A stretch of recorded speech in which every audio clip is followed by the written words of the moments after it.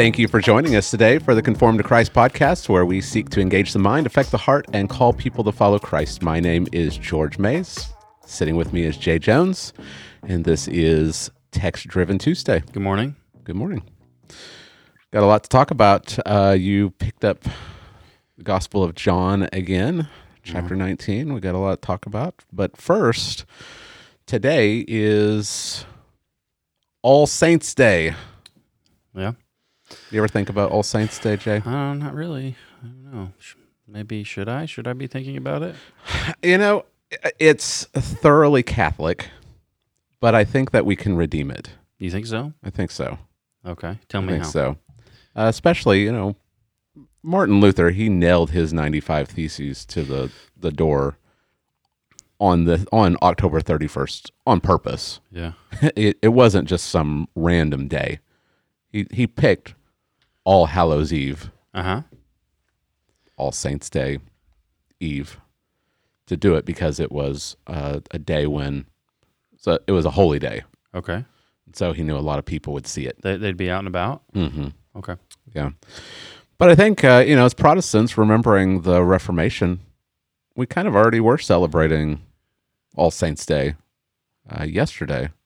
We were remembering Martin Luther. We were remembering Ulrich Zwingli, John Calvin, Tyndale, John Knox. You know, these guys that are giants of the faith that we owe a lot to. And so I think that rather than just completely writing off All Saints Day as, well, it's just a Catholic holiday. Yeah. I think it's good for us to remember where we come from. Yeah. And to remember the saints that have come before us. Uh-huh. Not in a way of, quote unquote, venerating them. Right. We don't pray to them, we just venerate them. Mm-hmm. But remembering that we're not the first Christians on this earth, and we won't be the last. And we owe a debt to these saints that have come before us. Yeah. George, you're free to celebrate as long as you don't turn it into the Day of the Dead festival. That's right. Huh? You know about the Day of the Dead festival? Yeah. It's in Latin America, I guess. It's I don't think it's a European thing. I think it's like I think it's one of those Catholic syncretism deals. It seems that way. Where they combine some Aztec holiday surrounding the dead. They do those big parades. I don't want to see you in here with a Bones costume on dancing around. Other than that, I guess you're free to remember I make no promises, Jay. I just think about it every year, as Baptists, especially growing up, I didn't hear very much about the history of being a Baptist. Baptists aren't Protestant. That's right. I saw that. Someone tweeted that yesterday. Baptists aren't Protestant. Oh, really? I just went, no way. not even saying anything. Well, I didn't run into that really until I got down here. Southwest Oklahoma, there is a strong landmark influence. Yeah. That trail of blood. That there's this unbroken succession of Baptist churches from John the Baptist down to today, and they throw out all kinds of different sects that arose throughout church history. And if you look at a lot of them, they're not. You wouldn't recognize them as Baptist in any sense of the word, or even Christian. Yeah, right. But I think that as Baptists, we often forget we're not the first Baptist to show up. Right. We do have a long heritage of Baptist, and then going back to the Puritans and the Reformers, and then going back to the early church. There are saints from 2,000 years that we benefit from. They preserved the gospel. They preached and transmitted the gospel. Many of these early Christians were copying the Bible and ensuring that future generations had it, and we stand on the shoulders of giants. I think that it was, I think that I read that if you use a modern translation, upwards of like 70% of it is Tyndale's translation into English. mean, we owe a debt of gratitude. We've got English Bibles. Yeah. We owe a debt of gratitude. We should thank God for the saints that have come before us. Yeah, for sure. Yeah, we should. My favorite comment under that tweet, says Baptists aren't Protestant, was to not be Protestant, you IFBs seem to protest everything. Yeah. I got a good chuckle out of that. Yeah, that's pretty good. Yeah. All right. Well, let's jump into John chapter 19. We've got some things to talk about. It was your Reformation Day sermon. Yeah. Which just happened to be this text. Yeah. It's almost as if you planned it. When my rotation was coming up, I was like, oh, I'm starting on Reformation Day. Let me see about doing a Reformation Day sermon, because we've done that before. And then I just started looking back where I'm picking up in John, and I was like, I'll just go with John. There it is. Yeah. There's your Reformation Day sermon. Yeah. It was a text that was picked out for you. Yeah. So that's good. Yeah. All right, so we're picking up. Where are we picking up in the story in John 19? It's been a little while. What's remind us, refresh us on what's going on. Okay, so John, and where we're at in Jesus's life is he's last time where we talked.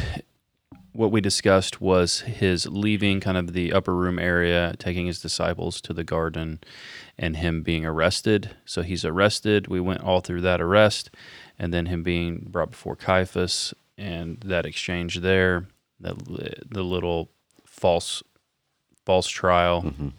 It's like they're trying to get him to confess something before it's official. We talked about the high priesthood, all that stuff. Those particulars of the background and the history. Then they take him to the person who has the authority to actually put him to death in the land legally, which is what they're wanting. They're wanting a crucifixion. So they take him to Pontius Pilate.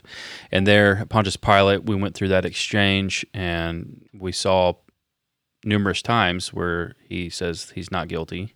He doesn't want to do it, but they apply pressure. They apply pressure, political pressure, by threatening to pretty much tell that Pontius Pilate's no friend of Caesar, which would be the end of him, maybe even literally, like he'd be done politically, but maybe even killed. There's no these emperors are very paranoid, so any whiff of any disloyalty and you're done. So they kind of threaten him. You're no friend of Caesar. So finally he brings him out, and he's like, behold your king. And the sad, I think it's one of the saddest comments, they say, we have no king but Caesar. And they demanding crucifixion. He says, shall I crucify your king? They say, no, we have no king but Caesar.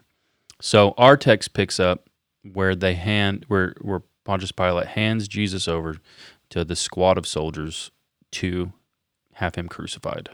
Okay, so this is going to be all about the crucifixion. Yeah, this is the last 6 hours of his life. Okay, so why is this a good Reformation Day sermon? Why did you look at this and you said, this is my text? Yeah, because of what he says on the cross at the end, right before he dies. Mm-hmm. So and that brings up what happened, like what happened at the cross. Right.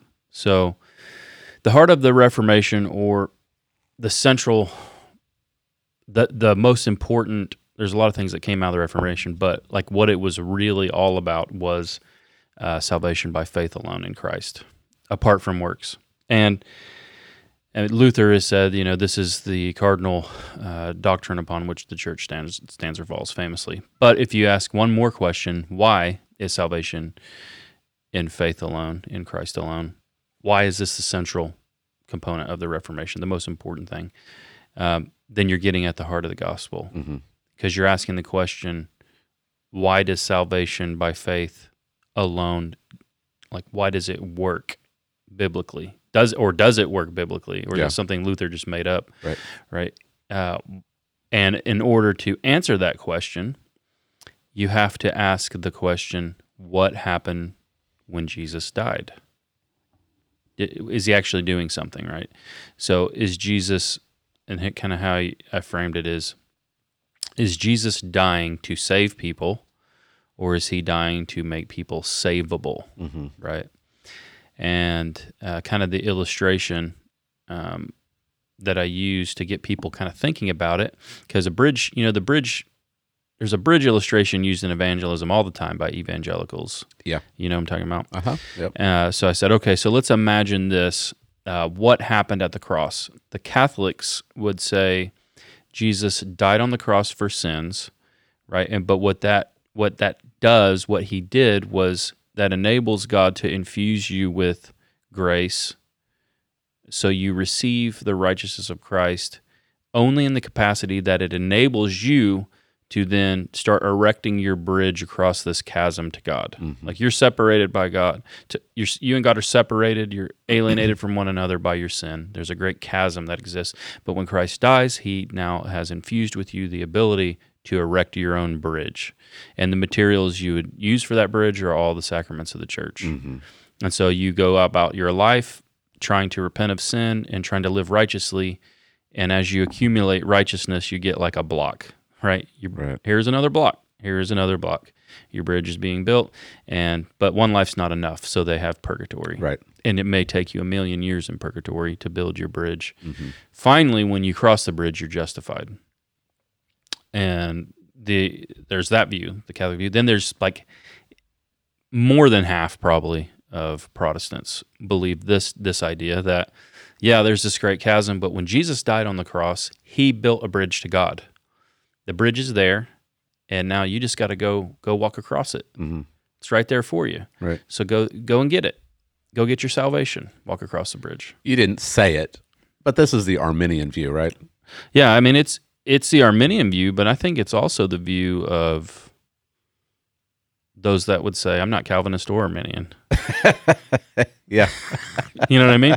It's their view. It's their right. view. The provisionists. Mm-hmm. I mean, this is the provisionist view, right? Right. Jesus by his death made provision for salvation, but you have to take a hold of it. Yeah.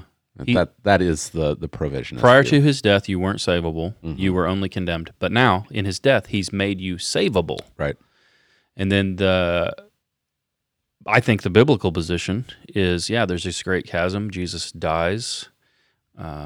His death builds a bridge to God, between man and God on your behalf, but you're still laying on one side of the bridge dead in your sins. Mm-hmm. So dead people can't get up and walk across a bridge or claim anything.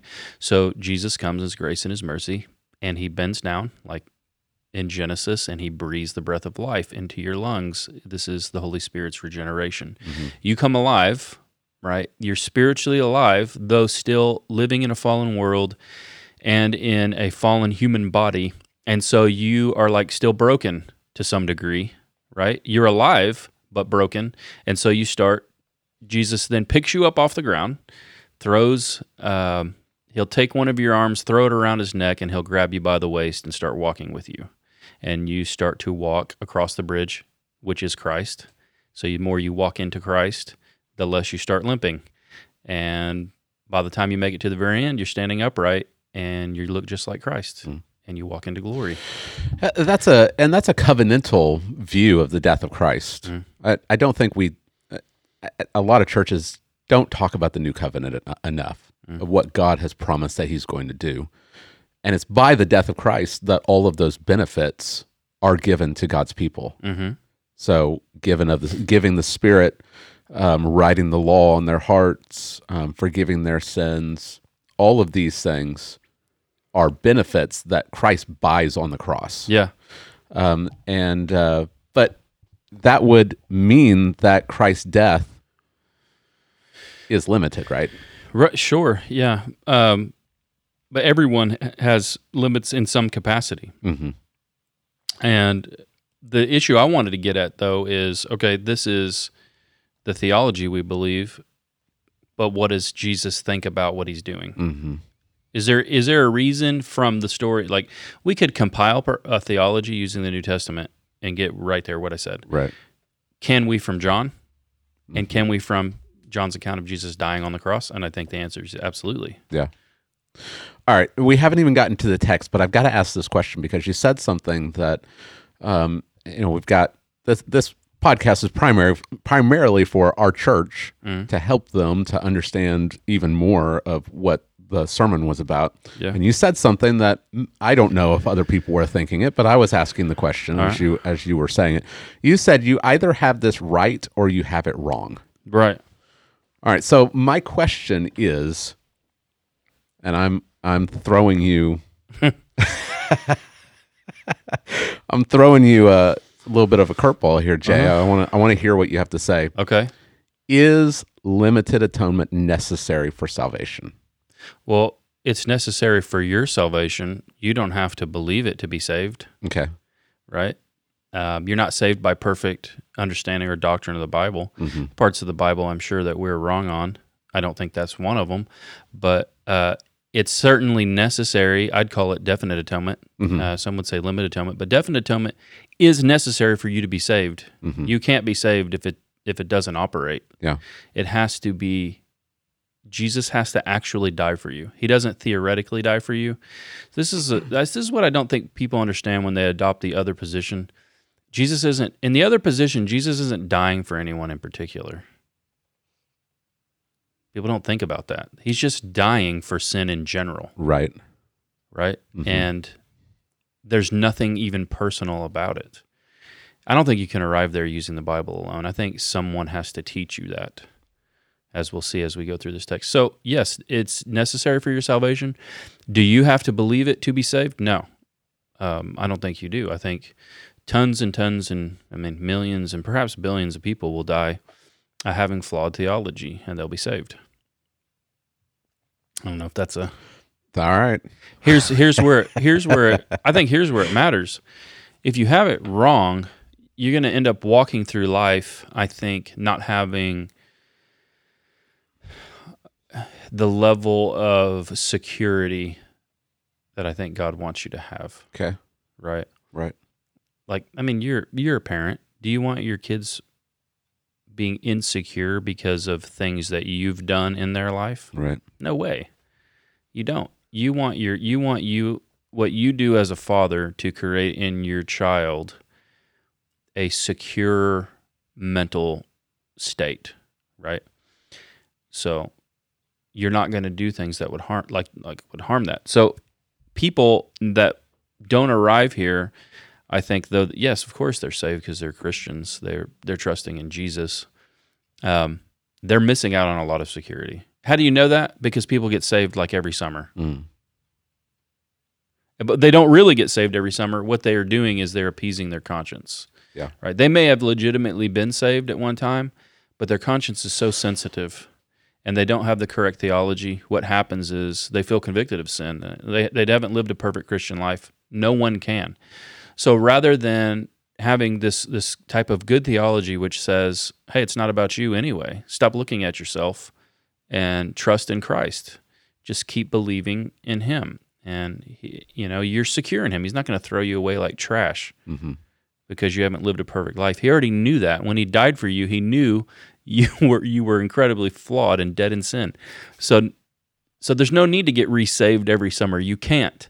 But you see what happens is people's consciences, they're sensitive, and they're like, oh man, and they really do love God, I think.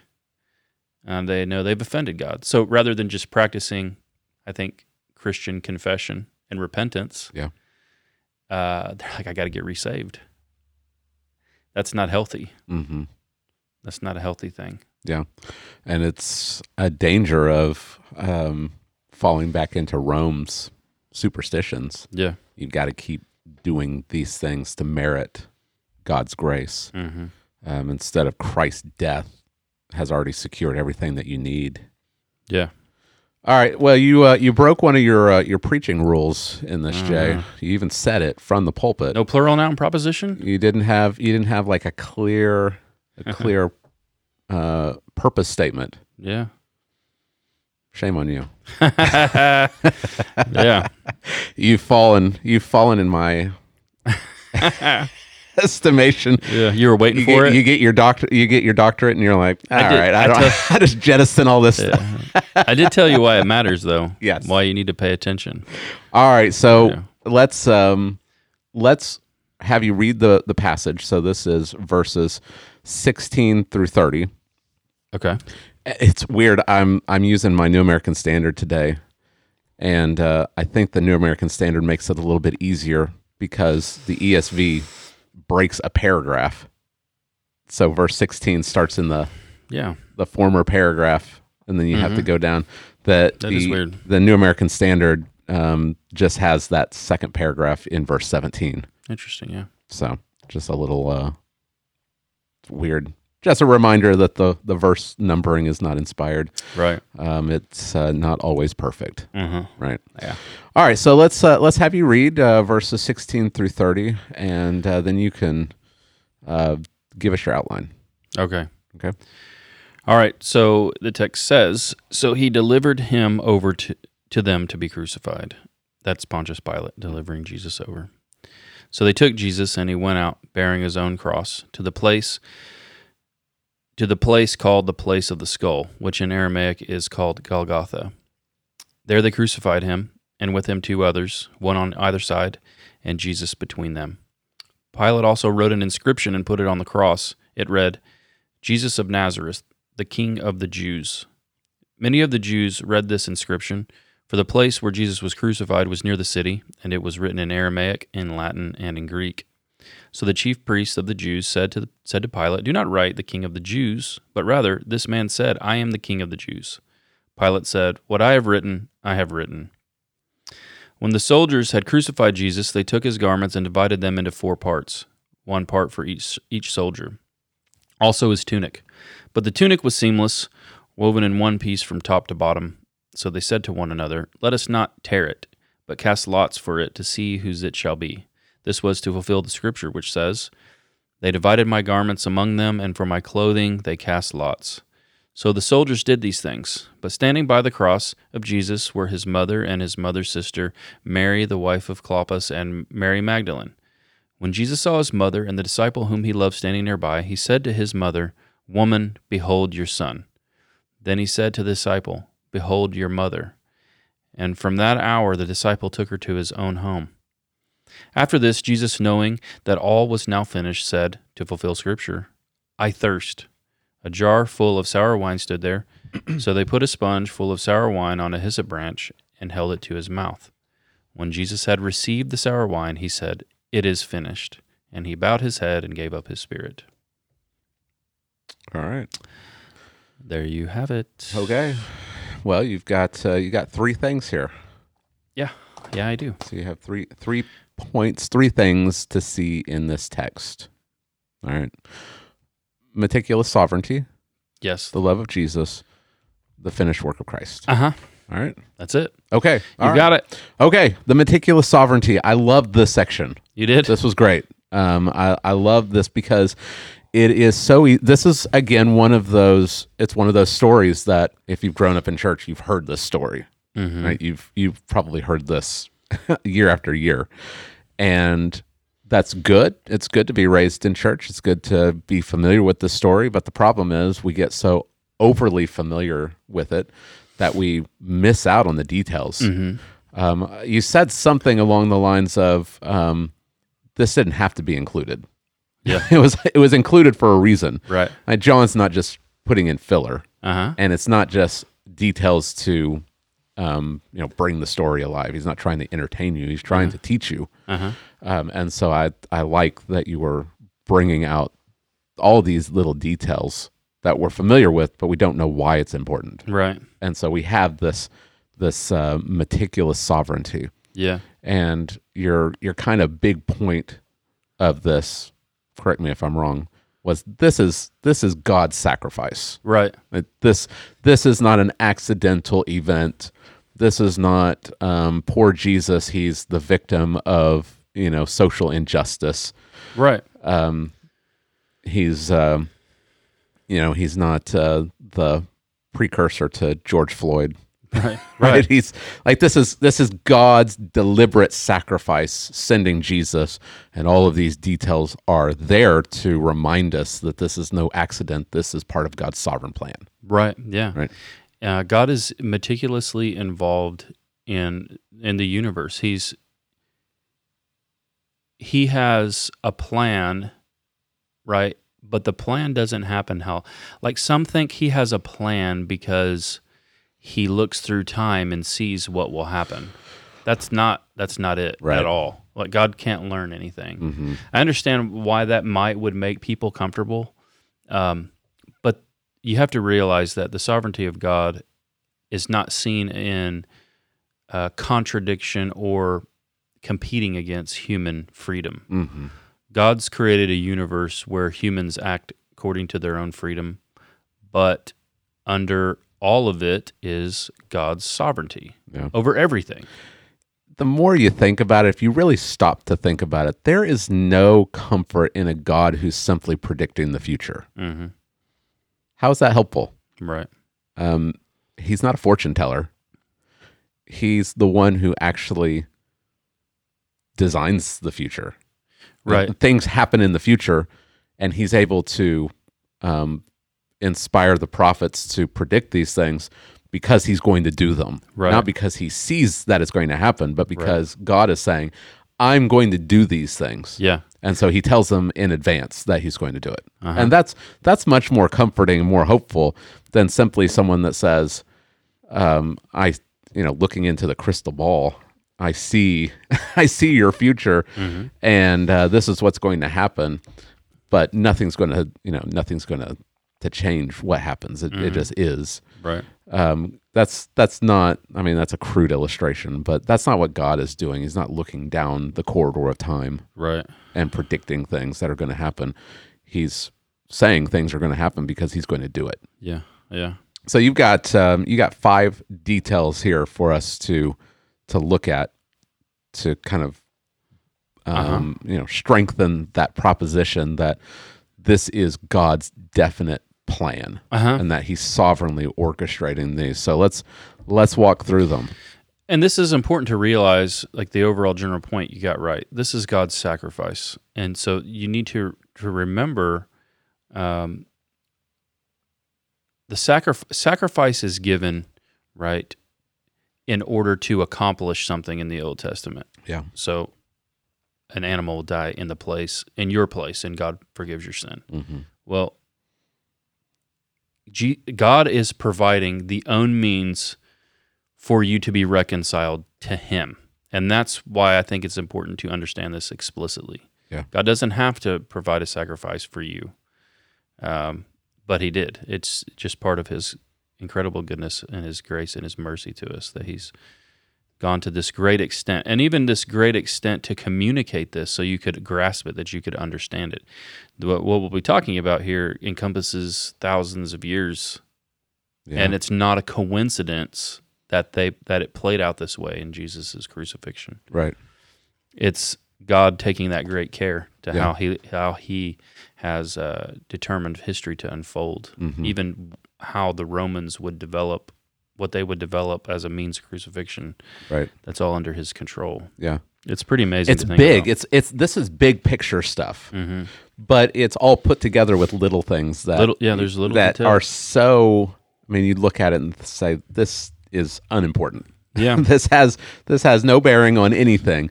But when you put it all together, it's this big picture. It's like putting together a puzzle. You have to have all the pieces in order to see the whole picture. Yeah. And so you've got things that even like the rolling of dice. Sure. Yeah. Even the soldier that ended up with the right. with the piece of clothing. Right. That's part of God's sovereignty. Yeah. That's not an accident. I love that R.C. Sproul quote that you had. Do you have that? Can you read that for us? So I thought that was a great quote. The rolling of dice thing, kind of what I presented there, and I'll read the quote here in a second, but it didn't even hit me till I was preaching it. Yeah. I gave the example of people believe in this general, like, big sovereignty of God. God can change nations and do things like that, and then they struggle with like small details, like a sparrow doesn't die apart from God, or right. hairs of your head number, but also things that seem like pure chance. And I use the rolling of dice. Proverbs 16:33 says, "The lot is cast into the lap, but every decision is from the Lord." So when a dice is thrown, it's not random and it's not chance. That's why I think that would be my reason for. And I've had people ask me this before: is it a sin to gamble, like to go to the casino? Yeah, I always think about that verse. Right. Like when you're playing games of quote unquote chance, but the Bible informs Christians that every roll of the dice, or every turn of the slot machine, that's under God's sovereignty. So really, what you're doing is you're testing God, Yeah. and His providence. Mm-hmm. You're forgetting that all of this is under God's control. Mm-hmm. It's not simply if you roll correctly, you'll make some money. Right. You are, I think, testing God. Yeah. And just these insignificant things. Right. And it didn't hit me till later. It'll come up, but the soldiers throw dice. Yeah. Right. In this story. Yeah. I'm like, oh man. It hit me like as I was preaching it. Yeah.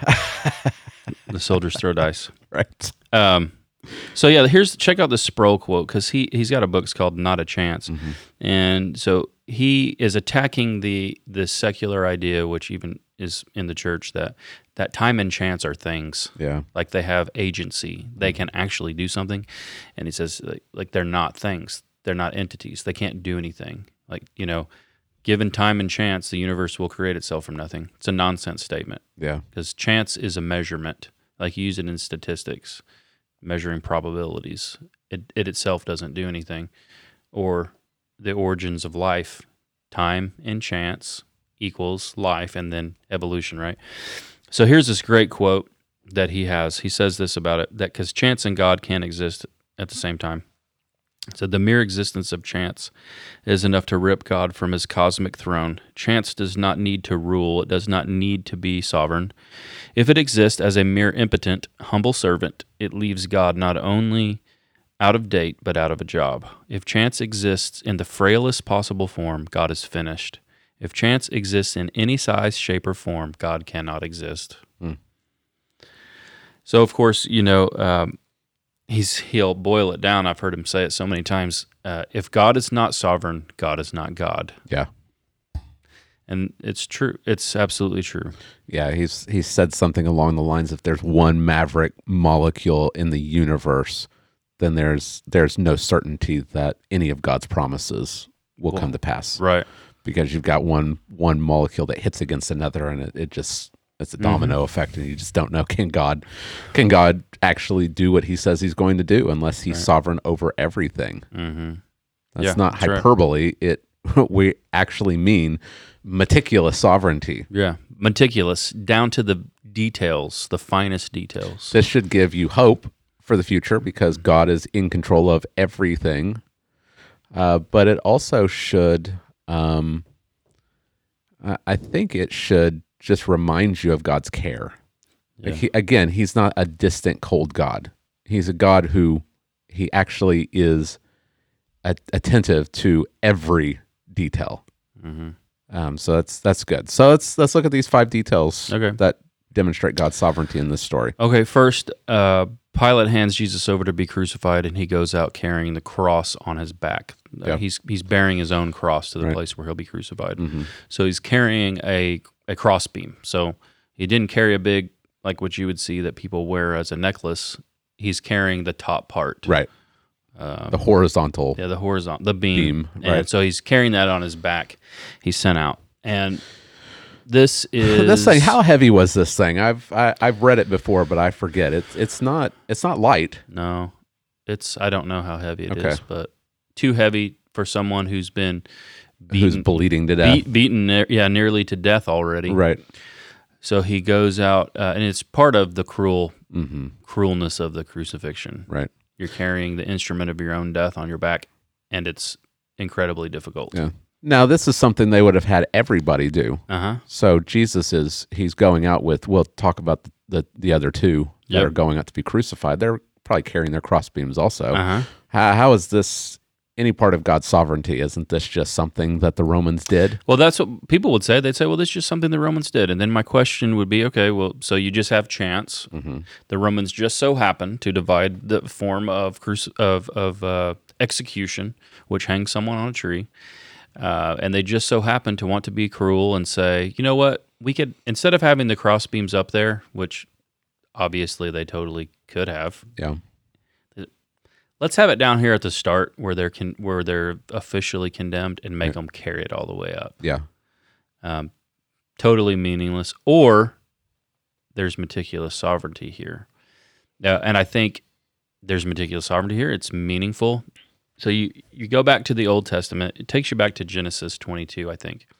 In Genesis 22, there's another child of the covenant, the son. The language that John's used throughout his gospel, which I think is to echo, is to be like this echo of Genesis 22, God's covenant promises to Abraham. And he tells Abraham to take his son, his only son, whom he loves. Mm-hmm. And Jesus is used in that way in John as Yeah. God's only son, whom he loves. Right. So he tells him to take Isaac and to sacrifice him. It's a test. It's a test of his faith. And really, I think he's testing, do you believe God will do what he says? Because God's already told him, right, that this son is the son Right. of the covenant promises. Mm-hmm. And it's through him that, the nations are going to eventually be blessed. So God tells him.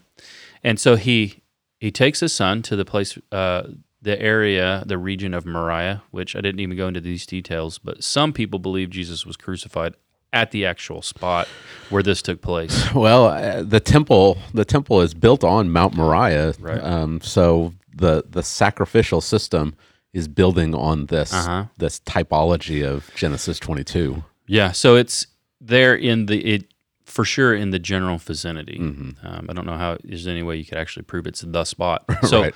Abraham gets to the spot of sacrifice, and they're going to go up a mountain, a Yeah. hill. Abraham takes the wood of the sacrifice and he puts it on his son's back. Okay. And his son goes out bearing the wood, wood right. on his back, and he says, well, here's the wood, where's the sacrifice? Yeah. And Abraham says, God will provide for himself a sacrifice. I don't know how you preach the rest of the sermon. I mean, you could have just highlighted that Right, yeah, yeah.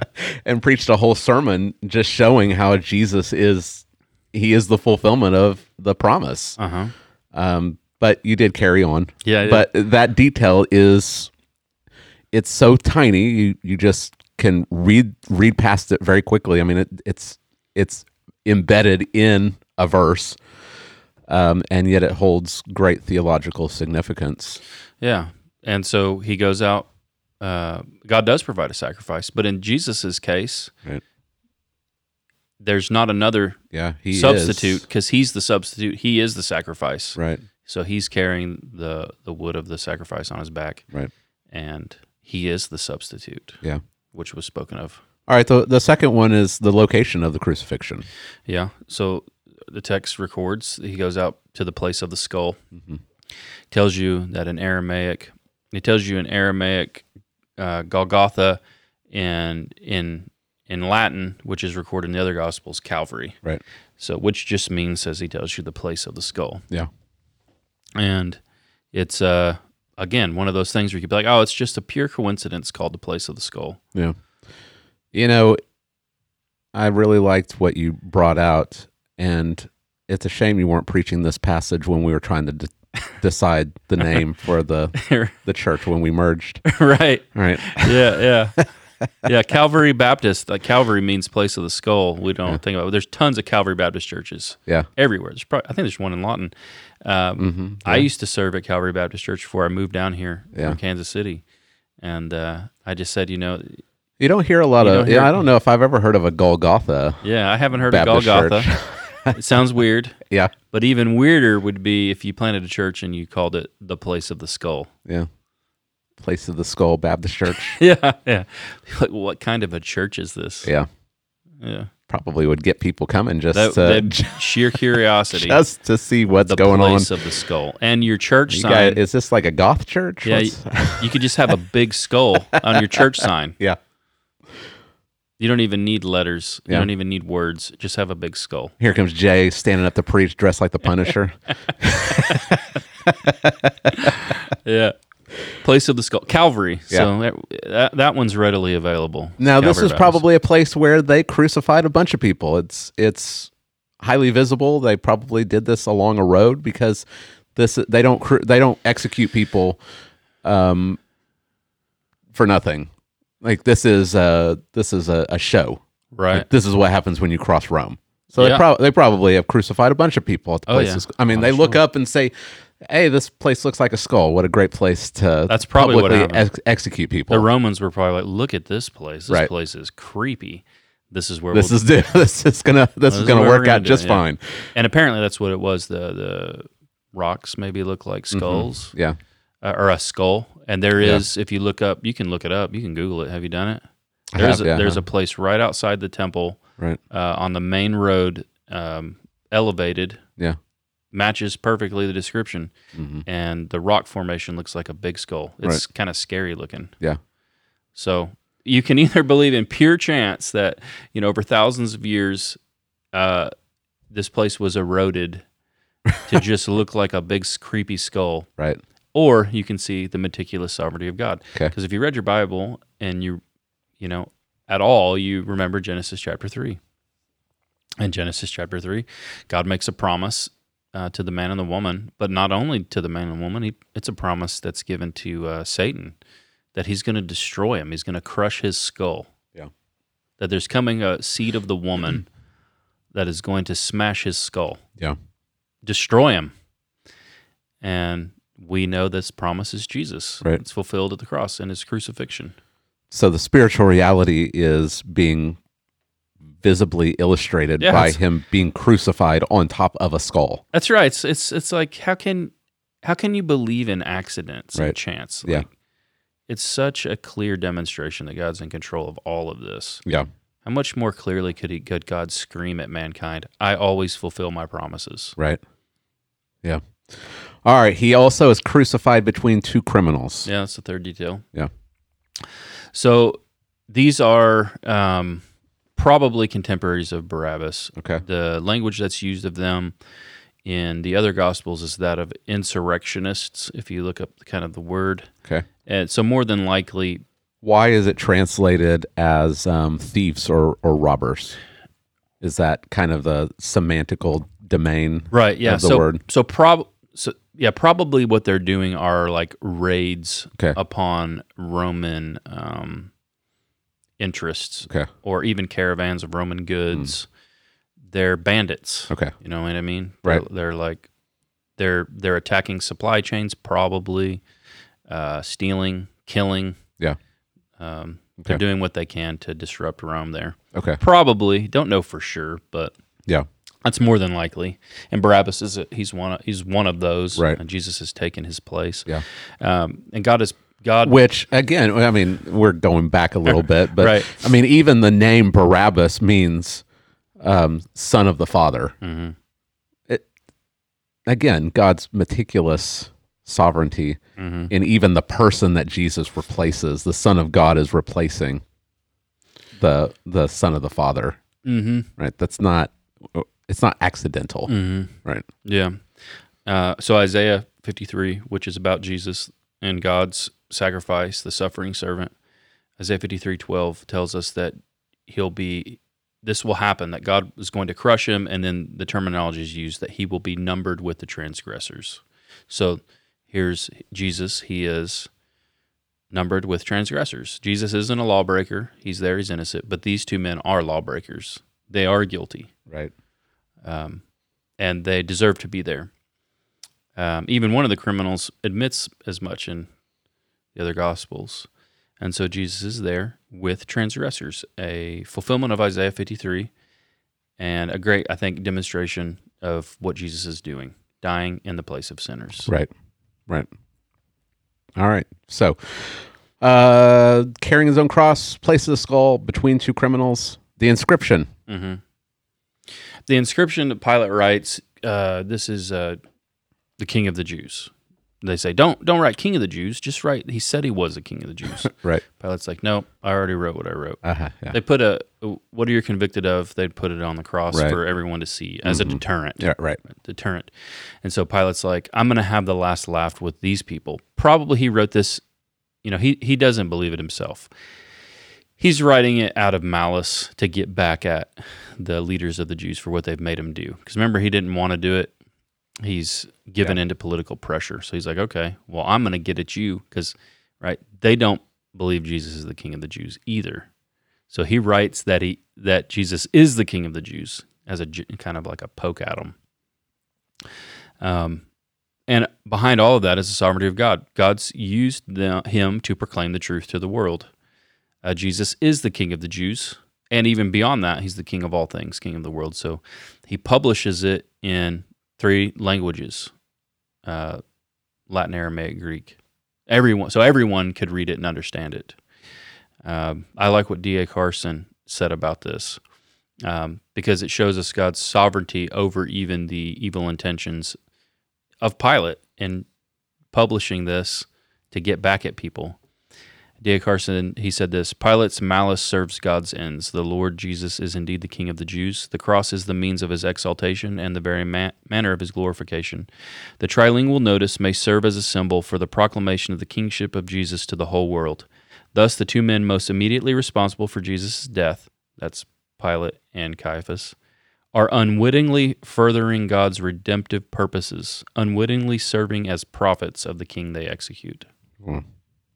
Yeah. So, Yeah, that's it's really interesting. yeah.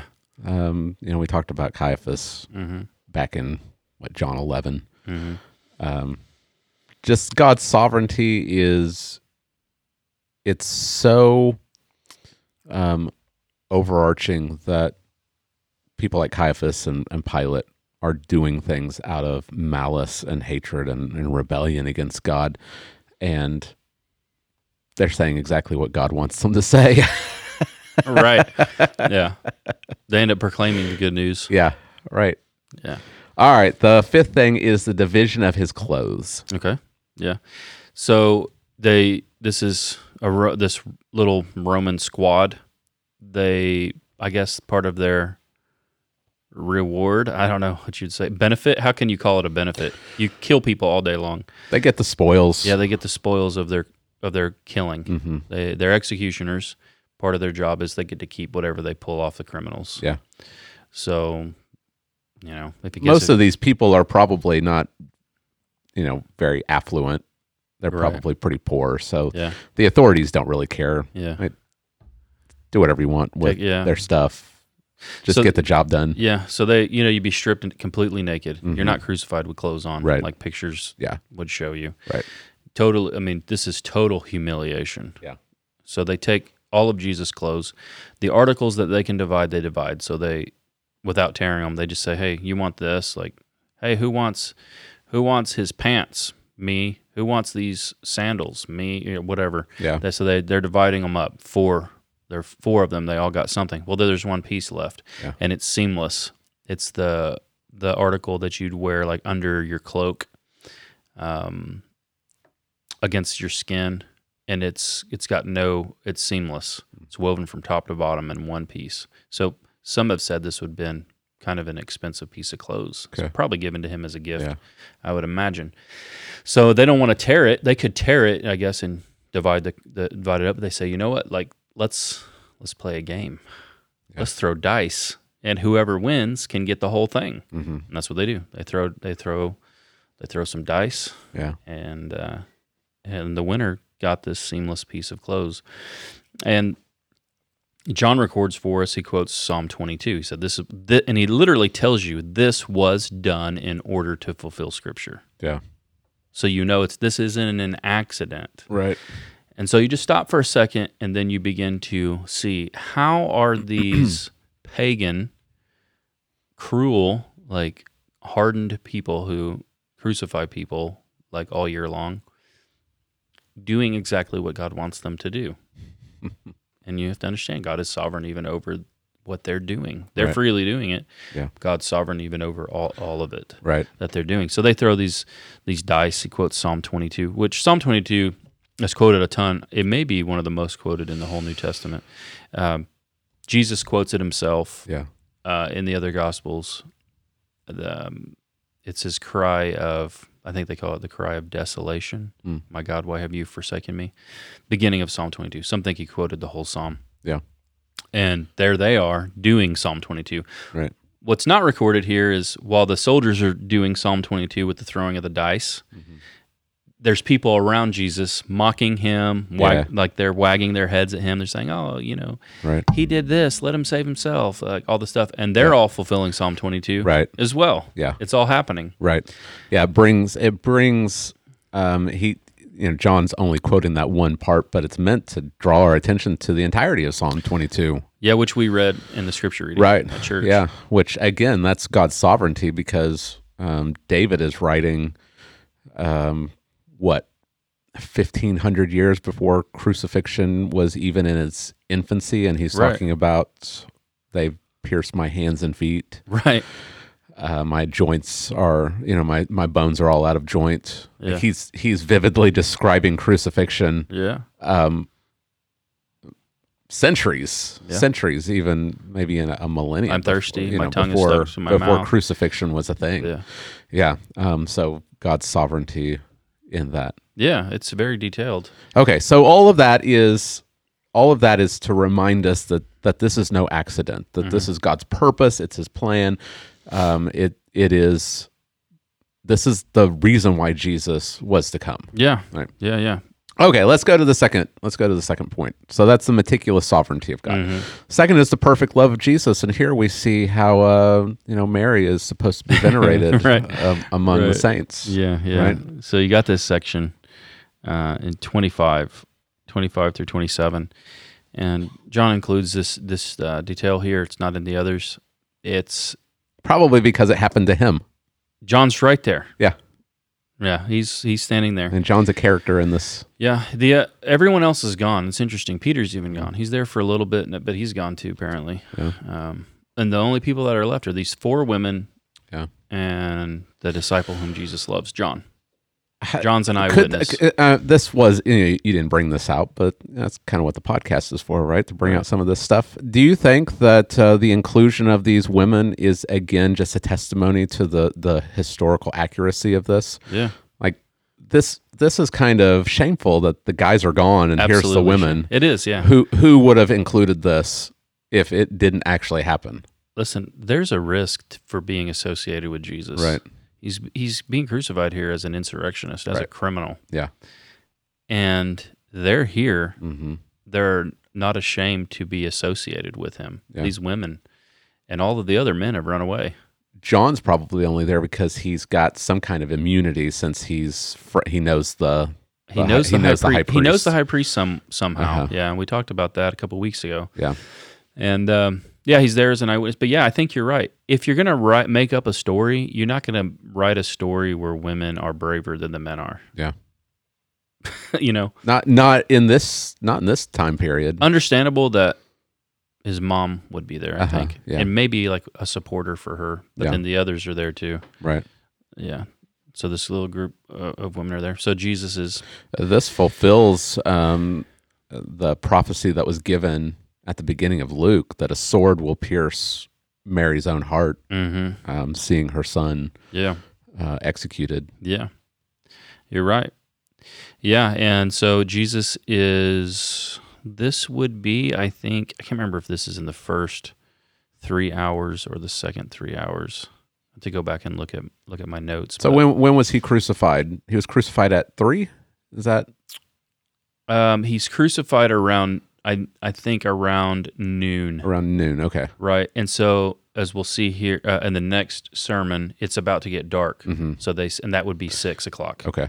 So they say, "Hey, we don't want to defile the land. Break Right. their legs." Okay. Please. Yeah. They ask. They don't tell the Romans what to do. Right. So he's like, "Okay, Yeah. it's your holy day. I'll break their legs so they all die." But Yeah. but Jesus is already dead. Right. Yeah. So 12 to around 6 Okay. is the time. But they take him down. They bury him before Okay. Sabbath comes. Gotcha. That would mean the trials probably started, I guess, around It was 3 in the morning was early, and yeah. they were done by noon. Yeah. I have to go back and look at the timeline. Okay. Yeah. And of course, there's other details about darkness covering the earth. Right. All these supernatural things. There's a lot of supernatural things that happen that Right. you just can't hit all of them or you'll be there for 5 years. Right. But as he's dying, he's in incredible pain, Yeah. psychological, even spiritual. You have to forget about that. The wrath of God's upon him. Yeah. He's hanging on the cross. He's dying. He's lost so much blood. But he thinks about his mom. That's what's amazing. He's still thinking about other people. And so he tells his mom, he gives his mom away. That's what he's doing. He gives his mom away to his disciple. And he tells the disciple, she's now your mom, take care of her. The Roman Catholic Church tries to say, they try to use this to say, look, Mary is the queen of the church. Jesus actually put his disciple under the care of his mother. That's just, it's crazy. It's like a backwards reading of it. And it's right there. If you just want to read the text like plainly, it says, and from that hour, the disciple took her to his own home. Like, what does that mean? Well, it means he's taken her into his house. Well, that is reason why you should set up a statue of Mary in your in your home, Jay. Yeah. You have to bring her into your home also. Yeah, that's right. Yeah. So, of course, in the Catholic Church, Mary's the Queen of Heaven. Co-redemptress. Co-redemptrix. She is. They pray to her. The Queen of the Church, the Mother of the Church, I think she's called. And this is a verse that they would point to as one of them, a proof text. But there really is only two places that they could look to proof text this. Everything's got to come from church tradition. Yeah. Right. Yeah. So I think obviously that's not what's happening. What's happening is taking care of his mother. Okay. And so we see the humanity of Jesus, and we see Jesus is perfectly obeying God. He's living perfectly because he's honoring his father and his mother. Yeah. It's a command. If he doesn't care for her, he's not caring. He's not honoring her. Right. So it's one of the last things he does is he ensures she's okay. Now this is just a random event. Again, John just happens to be there, and Jesus, delirious with blood loss, sees John and says, "You take care of her." Right. Right. Yeah. Because Jesus has other half-brothers, James and Jude. They're not there. So John's there. It's just circumstances, right? Yeah. No. Yeah. Obviously. There's we get a picture, I think, too, of the community that Jesus is building. The importance of this community. Because in just the regular world, he can be like, oh, I've got other brothers. Right. It's no big deal. Yeah. But Jesus, it's a radical. What he's done is pretty radical. He's given away his mom. He's responsible for her. Yeah. He gives her away to a non-relative. Right. And he tells the non-relative, this is now your mom. Yeah. Take care of her like she's your own mom. Right. And this is what we see in the church, the early church. This is how they lived. Blood is thicker than water. That's what the secular world says. Right. So no matter what happens, your loyalty is to your family above anyone else that's not your family. Right. The Christian community is just the opposite. Yeah. It is your loyalty are to those who are in Christ.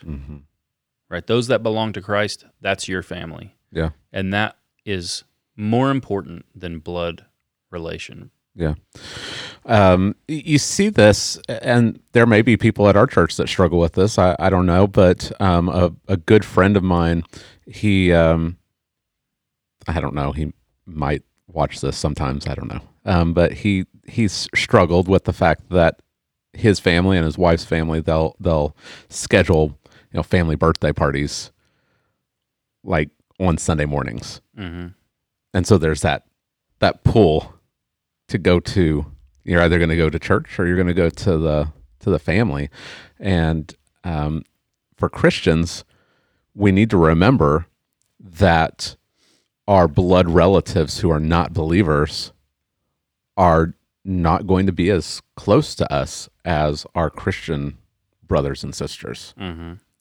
Like Right. if it comes down to it, our devotion, our allegiance should be to the church, should be to the family that God has brought us together as. Right.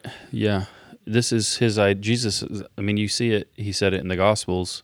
Remember the account where they say, "Hey, your brother and mother are outside." Yeah. And he's like, he points to his disciples. Right. Here is my brother and mothers. Whoever does the will of my Father is my mother, my brother, and my sister. Right. That's a radical statement. Yeah. Philip Philip and I are related, cousins, and I can say with with certainty, I feel closer to him than I feel to most of my relatives. And we have common interests, but it's not just because of common interests. It's because of our devotion to Christ. It's because of what Christ has done, Right. where we are growing and maturing together under the ministry of the Word, and we just feel closer to each other. Goodness, we probably all can give stories of times that we've met strangers, and it turns out they're Christians, and you feel like an instant bond. Yeah, you feel like with you've them. known them your whole life. Right. Right. It's not the same with unbelievers. That's right. That's how it should be. Yeah. We should expect that believers are going to be the people that we're closer to, because we share in common the most important thing in the entire universe, which is Christ. Yeah. And at this point, his brothers aren't in that circle. Yeah, they're not. Yeah. So he gives his mother away to one that is. Yeah. Yeah. Right. That's a radical thing. Yeah, it really is. Yeah. Okay. Final point here is the finished work of Christ, verses 28 through 30. We've got Jesus's last words as recorded by John. Yeah. And you brought out the fact that people's last words usually shed some light into what's most important for people. Yeah. And I mean, so if you know you're going to die, Yeah. right, you're probably going to try to say something important. Mm-hmm. The last words I get to say. Right. Something that it's going to reveal your heart, like what's most important to you. Right. And I think even more so when every breath that you take is killing you. Right. Like, how valuable are the words? Yeah. Like, this is the last bit of energy he can even get out. Mm-hmm. Like, every breath is breath closer to it being over. Yeah, I mean, just the gospel writers, they don't dive into the gory details of crucifixion, probably because it's so common that everyone knows what crucifixion looks like. But crucifixion, you don't die from blood loss. Right. You die from suffocation. Mm-hmm. You drown, and when you're holding yourself up by your arms to take a breath, you got to hold yourself up, and then you collapse and you can't breathe. Mm-hmm. And so, like you said, in order for him to say anything, he's got to put weight on those nails that are there in his wrist, pressing against those nerves, and pull up. And he's got to pull up, and it takes strength in your shoulders and in your arms, and your feet too, pushing off your feet. Yeah, and his bones are already out of joint, so just it's excruciating. His back is just pummeled, which is excruciating, and he's rubbing up against that. From crucifixion. Yeah, he's rubbing up against that wood in order to bring himself up. I'm sure that the Romans decided this was smooth. These were smooth pieces of wood that they sanded it down. They sanded it down for him. So it's painful. So in order for him to say anything, he would have to go through an ordeal. So for him we should listen to what he actually says. Yeah. It's recorded that he only said 7 things in a 6-hour period. Mm-hmm. That's very interesting. Yeah. Again, because it's incredibly painful and would take every bit of energy he had. First, he prayed for sinners. So the first 3 hours recorded in the other Gospels, this is recorded. Father, forgive them. They know not what they are doing, right? Mm-hmm. Second, he made a promise to the repentant criminal. Yep. That's interesting to me. These are reveal the heart of God. I mean, they reveal Jesus so much. Yeah. He promises this repentant criminal he will be with him in paradise. Mm-hmm. And then third, he entrusts his mother to his disciple. Then the second 3 hours, there's the cry of desolation, why have you forsaken me, from Psalm 22. There's the cry of physical anguish, I thirst, which is here in our text. There's the cry of victory, it is finished. And then the cry of resignation, into your hands I commit my spirit. Okay. So in our text here, in this last section, beginning in verse 28, we have this first cry. So we'll look at, I guess, the this cry of physical anguish, I thirst, and then this cry of victory. Okay. That's what's here. Yeah. So I thirst. Again, it's one of those things where you could be like, well, that's what happens when you've been beaten nearly to death and you're bleeding to death. You lose all your blood and you get thirsty. Yeah. But there's a very interesting thing I think John's communicating to us. If you look at your passage in verse 28, it says, after this, Jesus, knowing that all was now finished, he said it, why? To fulfill Scripture. Mm-hmm. I thirst. Right. At the beginning of the crucifixion, in some of the other Gospels, he rejects the drink that they're giving him. Right. Probably because it's kind of an anesthesia, right. kind of a drug to dull the senses. Uh-huh. And he doesn't want his senses dulled. Yeah. Right. And this is it. Right. He knows he's about to die at this point. Right. Like it's almost like we're right here. Yeah. He's about to give up his spirit. Yeah. So, but he knows, this is what's amazing to think about. Like everything that's happening to him is happening according to the predetermined plan of God. Meticulous sovereignty, we've already said. But Jesus isn't just like, he's not just like riding a wave of God's providence through this whole thing. Yeah. Jesus is involved actively Right. in carrying out God's will Yeah. to a T. Like he knows exactly what he is doing. Mm-hmm. He's actively involved. And so he knows there's one more thing that like he hasn't done yet, and that's to say, I thirst, right?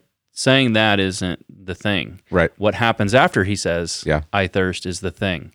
And that's Psalm 69:21, which says, for my thirst they gave me sour wine to drink. Mm. So he says, I thirst, which like just so happened to be sour wine there. Yeah. And they gave it to him. Right. No, he knows he's for Scripture to be fulfilled. Yeah. So he's actively, what I was trying to communicate here is God is meticulously involved in doing all this, but Jesus himself is actively involved in doing all of this. And so his cry of thirst is showing his humanity. Mm-hmm. But I think that what you're bringing out is his divinity. Yes. Like there's no one else who could ever do this, Mm-hmm. who could look at the Scriptures and say, this is about me, I have to do this. Right. Right? Uh-huh. so he knows what he has to do from the Scriptures, Mm-hmm. and he does it. Yep. It's like he's reading the Old Testament, and it's like, all right, this is my playbook. this is what I have to do Uh-huh. in my life. Right. And he does it. He does it intentionally. Uh-huh. It's mind-boggling. Yeah. Like when you were bringing it out, it was kind of like I hadn't really thought about the fact that he's actively doing this. He knows the Scriptures are about him. He knows the prophecies about him, and even on the cross, his wits are still sharp, and he knows, all right, I've done everything. I have to do this one more thing. Right. Yeah. It's pretty mind-boggling. Yeah. I could see the skeptics if they're listening, and they could be like, yeah, there were plenty of people that claimed to be the Messiah, and they read the Old Testament too, and they thought, well, I've got to do these things. Uh-huh. Well, good. How many of them did they accomplish? Yeah. Because as far as I can see, they just got whacked. Right. Like they'd raise up, they'd be like, I'm the Messiah. I'm going to overthrow Rome. Yeah. And then the Roman soldiers come in and kill him. you're toast. Right. Didn't even make it to the crucifixion stage. Right. They didn't even know it was there because Yeah. they couldn't read the Old Testament properly. Right.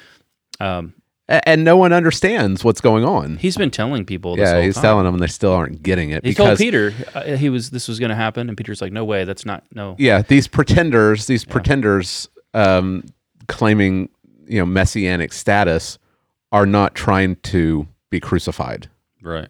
They're not saying, "I'm going to go to Jerusalem and I'm going to be betrayed and handed over to the Romans, and they're going to crucify me." Mm-hmm. Instead, they have the false expectation of the Messiah, and they try to gather together an army around them Yep. to fight, Yeah. and they lose. Yeah.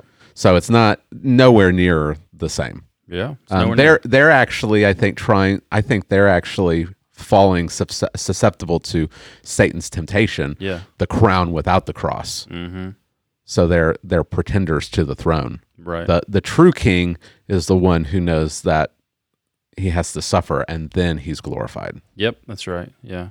You can't control. There's so many things too that even are outside of control Right. during this whole deal. Yeah. Where you're born, what happens to you when you're a baby. Right. Like there's all this stuff that's happening. Soldiers playing dice. Soldiers playing dice for your clothes. See someone up on the cross. Hey guys, you guys need to play dice. Yeah. Do it now. Right. Yeah. So many things. Yeah. But there are many things he's doing on purpose. Right. Like getting a donkey. Yeah. Riding in on a donkey. Right. Instead of like some majestic war horse. Yeah. All kinds of stuff. Yeah. Right. So he's actively involved Mm-hmm. in fulfilling everything that's taking place. Right. And that brings you to the last words, it is finished. Yeah. And I think 3 words that you've got to really understand. And it is finished. I said I don't ever want to like try to undermine people's English translations. Mm-hmm.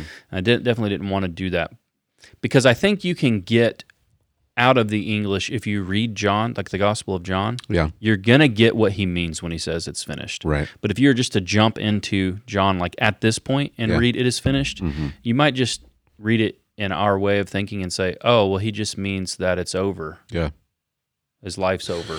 And that's what some people take it as. It's Right. this cry of futility. Right. And it's definitely not that. Right. Because tetelestai, A lot of people, well, I don't know a lot of people, but the more liberal interpretations, they think that Jesus really thinks he's the Messiah, and even here as he's being executed, he's still expecting God to deliver him and to rescue him from the cross. mm-hmm. And then here it becomes clear to him that God's Right. not going to do it, and he cries out in this, just complete hopelessness Right. that it's finished. Yeah, but he's not saying it is over. I'd have to look up. I'm sure there are different words that could mean it's over. Mm-hmm. He says it is accomplished. Yeah, It's more- tetelestai. Tetelestai. It's accomplished. That's what it carried. It has this idea of carrying out a task. Yeah. And there's even more to that in a religious context. There is this overtone of the word that means to fulfill one's religious obligations. It's teleo, which I believe is found in Romans chapter 10. Christ is the end of the law to everyone who believes. Not that he abolishes the law, but that he fulfills it. Fulfillment, He right. fulfills it. Yeah. So we should think about like what he's saying. Again, like the words, it's the last few words he says. Yeah. He's got to pull up, he's got to say something, and he says, it is accomplished. Yeah. What did he accomplish? What does he mean? Right. That's what you got to ask. Yeah, like it's significant words. Yeah. What is he talking about? Right. What's accomplished? And so that takes us kind of back to the beginning, what we were talking about. Is he just being a good example? Is that what he means? Like, I lived a good life. I made a good example for people to follow. Like, there's no way you can arrive there using the Bible. Yeah. You have to be taught this silly stuff. Right. Angie and I were talking about, she's like, how do people come up with this preposterous stuff? Like, because we've been talking about all the different theories of the atonement past couple classes. I was like, again, I don't know, because they don't arrive at them from the Bible, but they do come up with some pretty wild ones. It's tradition and just trying to. I would say that probably for the most part, these people are unbelievers. Yeah. And so they're not just coming to the text believing what it says. I think we often forget that, yes, the Bible is a book, but it's not just any book. And not just anybody can sit down and understand what it means. They can understand the words, but they can't really understand what is going on without the Spirit. And so I think that's what's going on with a lot of people, is that they sit down and they can even be trained as theologians and be these highly regarded philosophers and theologians, and what they're writing is just absolute nonsense. Case in point, William Lane Craig, that we talked about a couple of weeks ago. Which is going to come up next week, George, because, well, I don't want to give up the surprise. Okay, all right, yeah, don't. But I'll just give a little teaser. Okay. You remember when he was laughing, he was like, You believe that there actually was there was a rock in the wilderness that they struck the rock? Well, I got news for William Lane Craig. Right. Okay. That's gonna come in. I see where you're coming. You know I what's see coming? where you're going. Yeah. I see Okay. it. So, all right. right. Okay. Yeah. Well, I just always have to take a little shot at William Lane Craig. Can't resist. Can't resist it. Yeah. Can't resist it. Because I think he's a perfect example of someone that is this really respected theologian and apologist and philosopher. And I think that a lot of times he comes to the text and he just completely misses it. He doesn't understand what is going on. Yeah. We could just go down a rabbit hole. I'll leave it at that. Sometimes you need. I'm not bashing. I mean, I think education is important, right? And I invested in it myself. Mm-hmm. But sometimes you need a PhD to really mess up a passage. Yeah. Right. It's not something. Yeah. It's not something some person like some person in the pew could pick up the passage. Yeah. And they're like, oh yeah, this is what it means because it's so obvious. Right. But then you've been taught all of these things that you just screwed it up big time. And like you said, I think that you can figure out what he's saying here if you read the entire Gospel of John. If you read the entire Gospel of John, you'll have no question what he's saying. Can't miss it. You will not miss it at all. Right. Not at all. Because he's been talking about what he's going to do. The mission that the Father has sent him on. Yeah. It's I've come not to do my own will, but to do the will of my Father. Yeah. Right? That's right. Yeah. So kind of the way I summarized it is he came to glorify his Father by representing a people. Well, we could say he came to glorify his Father by revealing his Father and by representing a people to the Father, living their life and dying in their place. And that's it. Yeah. And that's what he means when he says it is finished. Yeah. And there's a whole bunch of proof text. There's a ton of text in John, and there's text all over the Bible to show you this. Right. So I don't know how many do you want to do? However many you want to do. All right. So what is he doing? Well, we'll start first with the act of obedience, maybe a new concept for people. Okay. Jesus, and there are many theories on atonement that are way wacky, right? But they have a little element of truth to them. Uh-huh. So one of them is that Jesus does show us what it is to be a perfect human. Yeah. And he doesn't do that just because. He does it because that's what's required by God. Yeah, and Jesus even says that to John the Baptist when he comes to be baptized. John says, you should be baptizing me. Right. And he says, suffer it now. It's necessary to fulfill all righteousness. Yeah. I'd have to look. It might be that word fulfill might be the same word. It might be, yeah. So in order, and we'll get to the cross here in a second, but God could just forgive you, right? Through what Jesus did when he died on the cross. But that still does not earn you heaven. Yeah. Because what's required is for you now to live a completely perfect, flawless, sinless life and to be righteous yourself. Yeah. And something you can't attain. It's impossible. So, part of Jesus' work is to live perfectly, obediently to his Father for you. And then his righteousness given to you as a gift. Paul elaborates on this in Philippians 3, right? He lists all of his human works. Right. He says, I count them all as rubbish, or that I may have, that I might have Christ, have a righteousness that is not my own. Right. And this is what he's talking about. Yeah. Jeremiah 23 says that the days are coming when I will raise up for David a righteous branch, and he will reign as king and act wisely and do justice and righteousness in the land. In his days, Judah will be saved, and Israel will dwell securely, and this is his name by which he will be called. The Lord is our righteousness. That's talking about the active obedience of Christ. Yeah. We don't have righteousness on our own. Yeah. And so in 2 Corinthians 5:21, the famous passage, for our sake he made him who knew no sin to be sin. We'll get to that in a second. So that in him we might become the righteousness of God. Now, this is what we get there's a transfer going on. So when Jesus is here dying on the cross, he's fully aware of what's happening. Mm-hmm. He has taken upon himself our sin. But something else is happening. For all of his people, which we'll see some of that, God is giving those people Jesus' perfection, his perfect righteousness. Right.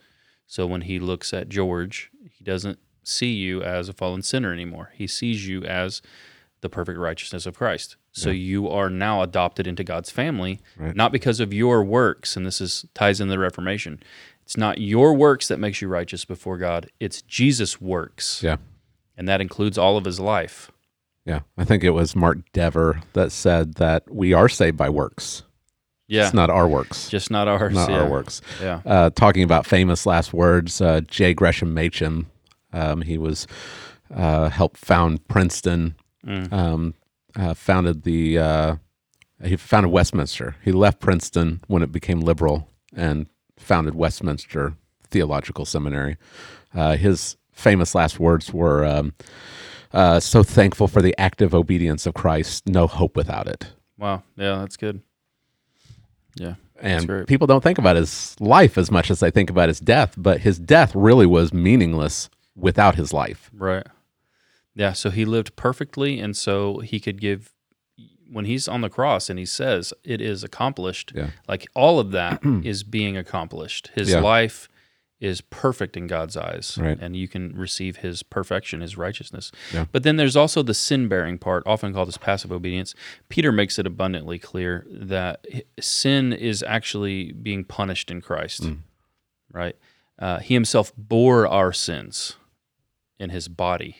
On the tree. On the tree. And he uses that word instead of the cross. He uses tree to bring us back to Deuteronomy. And cursed is anyone who's hung on a tree. Yeah. And these passages are all over. I don't know how you don't arrive at a substitutionary sacrifice, which is propitiatory. Right. Which is appeasing God's wrath, making justice. Yeah. I don't know how you can't get there using the Bible. There are all kinds of wild things people come up with, but you can't if you're using the Bible. Jesus actually is bearing sin in his body. He's dying, not for his sin. He has none.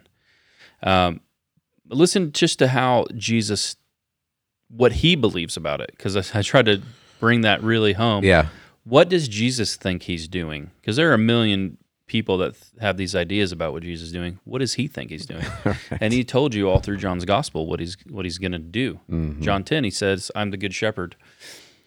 The good shepherd lays down his life for the sheep. Yeah. Now, does that sound like death in the place of someone, or does that sound like I'm providing for you? Right. I'm providing in general. I'm dying in general for some people I don't know. Right.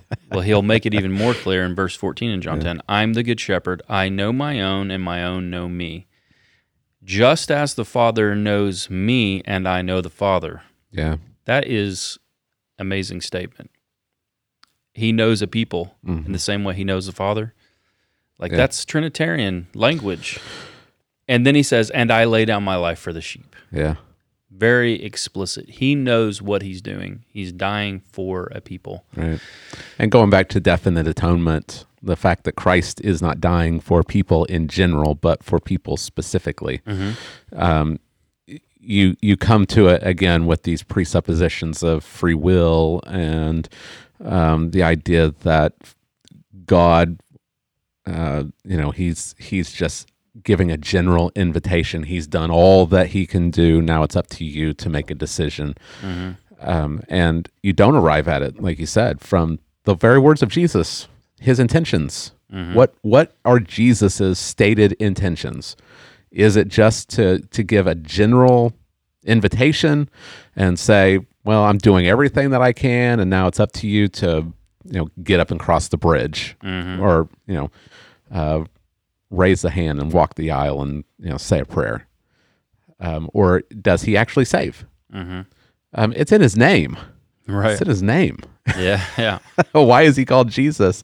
Because he will save his people from their sins. Yeah, And that's the explanation given by the angel to his father. Right. This is why you'll name him this. Right. Yeah. Because this is what he will do. Yeah. And Jesus, also, it's important to understand everything that he's done when he dies. In Jesus' mind, he's doing to bring people to glory. Yeah. That's in John 6:37 through 40. Now, there is an invitation for all to come within that passage, but he makes it clear that all the Father gives to me will come to me. And then as the passage unfolds, what he says is he's going to raise these people up on the last day. Yeah. So I think Jesus clearly knows when he says it's accomplished or it is finished, Yeah. he means everything necessary Yeah. to bring these people to glory. Yeah. We got to get grammatical here in order to really bring out the full meaning of it, because again, we don't want to cast doubt on the English translation, but tetelestai is in the perfect tense. It has been accomplished. It has been finished. So it's not as if here's one part of it that's been finished. Everything from start to finish, it's done. Yeah. His death, again, it is everything that's needed to accomplish all of the purposes of the new covenant. Yeah. That's right. And Yes, yes. There is that God's not putting faith in Jesus for you. You have to put faith in Jesus. Right. But the very faith that you're putting in Jesus is a gift of God. That Yeah. is one of the benefits of the new covenant that's right. purchased by Jesus' blood. Yeah. And so then the question is, when we answer the question, the heart of the Reformation is justification by faith alone. But how can there be any justification by faith alone Right, unless Jesus actually did something when he died? right. Unless he accomplished something when he died. Yeah. And I think the text, it's making it abundantly clear. Right. Jesus is actually dying to save people. And that's how he understands it. Yeah. So he can say it's accomplished, and then he can give up his spirit to the Father. Yeah, again, I mean, the language here of him giving up his spirit, it's not of someone who is even passively dying. He's the one, where is it, John? Is it John 10? I lay down my life, no one takes it from me. I lay my life down. Yeah, yeah. I give my life. Yes, he's doing this, and it's interesting to think he's waiting till it's all done. Yeah. How I don't know how. Apparently, he knows he's drinking the very last drop of God's wrath Right. for all his people. Yeah. Not done yet, right? In his mind is like how does it operate? It's interesting to think about, but he waits until it's all done. Right. And there's a reason why the Roman soldier is recorded in the other Gospels saying, "I've never seen anyone die this way before." He does. Like that's an amazing statement. You've got a guy who he probably has seen hundreds, maybe thousands of crucifixions. What's interesting to think about it is the power of the crucifixion. Apparently, a criminal is cussing Jesus out at the beginning. Yeah. Before it's over, he's asking him for mercy, Right. Yeah. and he's converted. Yeah. It's possible that one of the people who crucified him will also be in heaven, because he said, "Surely this man is the Son of God." Right. How does that come across a pagan Roman's lips? Right.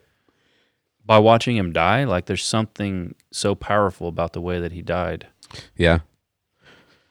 Isn't that what Jesus said though in chapter 12 that when he's raised up, he'll draw all people to himself? Yeah. There's verses all throughout the Old Testament about the standard that God is going to set up, and it's going to draw the nations. There's something about the cross of Christ that It has an effectual power. Yeah. It is his own voice going out in the events as they are seen, but then also in every generation that will preach about the cross. This is why any preacher that does not preach the crucifixion of Jesus explicitly Yeah. is a fool, Right. because it's the means that God uses to bring people to salvation. Yeah. How else will you? It's effectual in nature. My sheep hear my voice. So when you preach the crucifixion of Christ, it becomes irresistible, even to those who would be his bitterest enemies, who have cursed him, like the criminal. Right. People miss that part. This criminal is cursing Jesus later to be converted within a matter of hours. Yeah. people all over the world have experienced the same thing. Right. I mean, there are people who have woke up in one morning, like George Whitefield. It's one of my favorite conversion stories. Go to heckle George Whitefield. They follow him around, and then this man gets up in a bar, and he's mocking George Whitefield, preaching the gospel, and he's converted in the middle of a bar. Yeah, converts himself. And then he becomes a preacher. Yeah. And it's because of this. Like when you present Christ crucified, God irresistibly draws all of these people whom Jesus died for. Yeah. It just highlights like you said, just this stupidity of pastors that get up and do all this gimmicky stuff and tell these stories and jokes and lower the lights, and someone's playing, on the keyboard and right. trying to tug on people's heartstrings. The cross is powerful. Mm-hmm. The cross is going to draw people. All we have to do is preach it and present it. I was reading the 95 Theses yesterday, and one of the final ones is Luther saying, "Blessed are those who preach cross." Right? Preach the cross. Yeah. Right? Good. Yeah. Yeah. All right, Jay, that was good. That was a good sermon. It was a great passage to look at for Reformation Day. It reminds us of one of those central tenets right here. Solus Christus. Right in the middle. You can't right in the middle. You can't even see it. Yeah. It's in the middle. You'll have to trust us. Oh, is it? Yeah. It says Christ alone right in the middle of us. Yeah. Solus Christus. We're saved by grace through faith in Christ alone. Mm-hmm. Right? Yeah. So we just constantly need to be reminded of that, and we need to preach it. Mm-hmm. We need to preach it. And even if you're not a preacher, you should be telling people about the cross. That's right. Right. Yeah. All right. Well, thank you for joining us today for this Text-Driven Tuesday as we looked at John chapter 19. Hopefully this has been informative, but also hopefully it has been beneficial for you. Hopefully it has done exactly what we set out to do, to engage your mind, affect your heart, and call you to be more and more conformed to Christ. This is the promise that we're given, that everyone who looks upon Christ and believes will be saved. And that's our hope for you. That's our hope for others. If this has been beneficial, please like, subscribe, and share. Get the word out. Leave us a review. Give us some comments, some feedback. And we'll see you next time on Conform to Christ.